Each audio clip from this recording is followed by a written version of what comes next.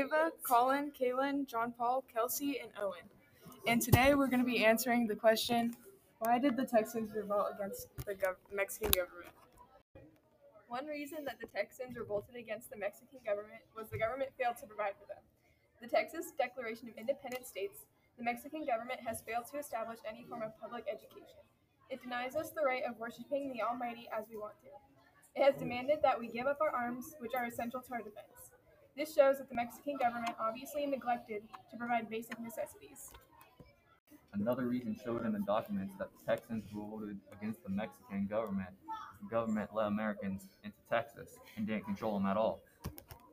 They have been using their own colonists as judges and practicing their own laws, forgetting they swore to obey the law of Mexico. Think about if that happened in present-day America. It would be complete chaos. If order isn't kept, then the safety and well-being of the citizens can't be protected. A final reason the Texans had to revolt against the Mexican government is because the government was being controlling. Yes, my friends, they preferred to die 1,000 times rather than to submit to the tyrant's yoke. This clearly shows that they were not happy with how the government was treating them, and they were willing to die for their freedom. It definitely says something. To sum everything up, the Texans had lots of reasons to revolt against the Mexican government.